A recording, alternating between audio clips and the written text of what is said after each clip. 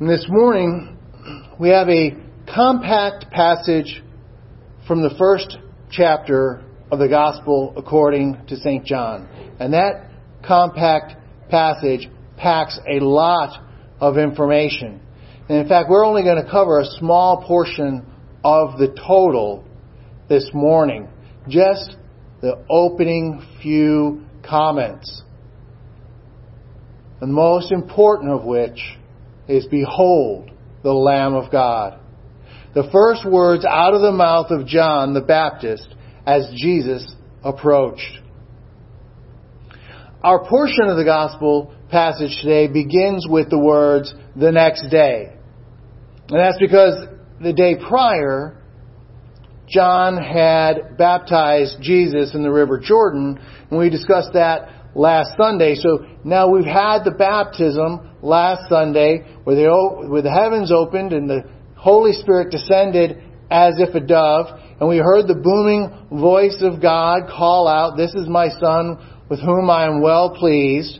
And now it's the next day, and John the Baptist is standing with his disciples, or two of them anyway, and as Jesus approaches, John the Baptist says, "Behold the Lamb of God."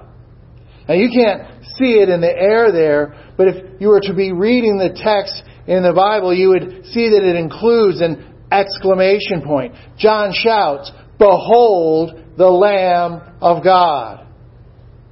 And there's a ton to learn right there, just in that comment. Now, for a quick review, John the Baptist has been directing people's attention to Jesus his entire life. Literally, his entire life. Even before John the Baptist was born, he leapt in the womb of Elizabeth, his mother, when Mary came into Elizabeth's presence. And because of John leaping in her womb, Elizabeth exclaimed, "Blessed are you among women, and blessed is the fruit of your womb. And why is this granted to me, that the mother of my Lord should come to me? For behold, when the sound of your greeting came to my ears, the baby in my womb leaped for joy." Even before John the Baptist was born, he was directing people's attention to Jesus. Next, throughout his entire adult ministry, John the Baptist was focusing people's attention on Jesus. He said things such as, "I baptize with water, but he will baptize with the Holy Spirit." He said, "I'm not even worthy to untie his sandals." And he also said, "I must decrease that he may increase." There's one thing that can be said without any doubt whatsoever. John the Baptist was all about Jesus. Beginning, middle, and end. So it is no surprise that the moment he saw Jesus approaching, he shouted, "Behold, the Lamb of God." And because the men near him were John the Baptist's disciples, and therefore had consistently heard the Jesus message from John, they immediately turned and followed Jesus. Without going any further, that text alone teaches us a lot. The first thing is that anybody who's claiming to proclaim the gospel had better be directing all attention to Jesus. Every message needs to, in its content, shout, "Behold the Lamb of God." In other words, look to Jesus, see Jesus, understand the importance of Jesus in your life. It does not matter who I am, who any other priest, pastor, or preacher is. Behold the Lamb of God. Fix your eyes on Jesus and only Jesus. When the disciples left to follow Jesus, John the Baptist knew that he had trained them well. A lot of people in ministry, sadly, are all consumed with what they can grow for themselves. As a result, they desperately cling to people. They try to control people. They make unwarranted claims upon people's allegiance. They have stopped saying, if they ever said, "Behold the Lamb of God," and instead say, "Behold me, behold my ministry." And then on the other side of the coin, it means you are not looking at yourself. Behold the Lamb of God. Fix your eyes upon Jesus. Now, I recently browsed through the Christian section of a popular bookstore that still actually has brick and mortar real stores where you can go in and browse.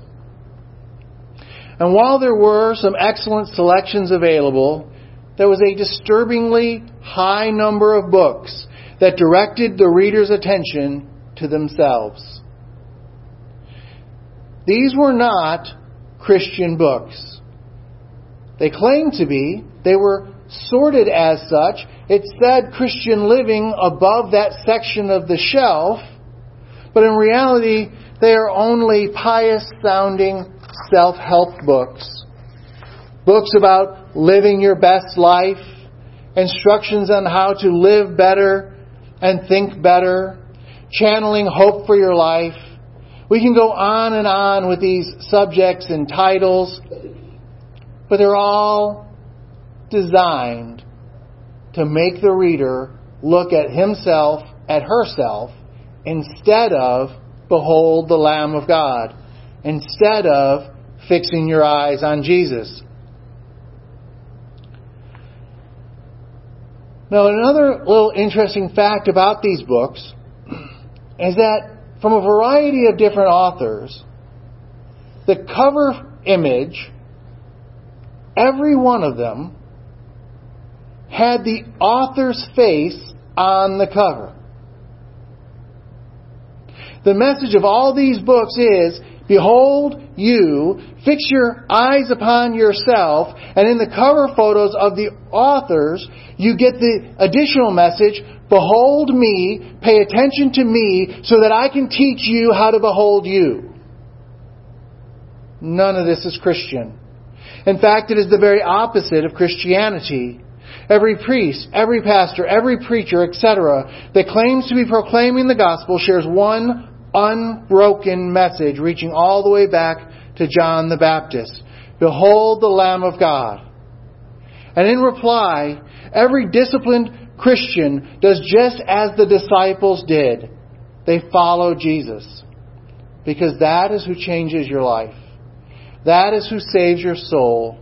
That is who comes to relieve the pain, who comes to relieve the oppression, who comes to relieve all the hurts and troubles in your life. Because Jesus himself said, I come to set captives free. I come to give freedom to the downtrodden. I come to give liberty to the oppressed. And I come that you have life and have it more abundantly. So behold the Lamb of God and follow him wherever he leads. Amen.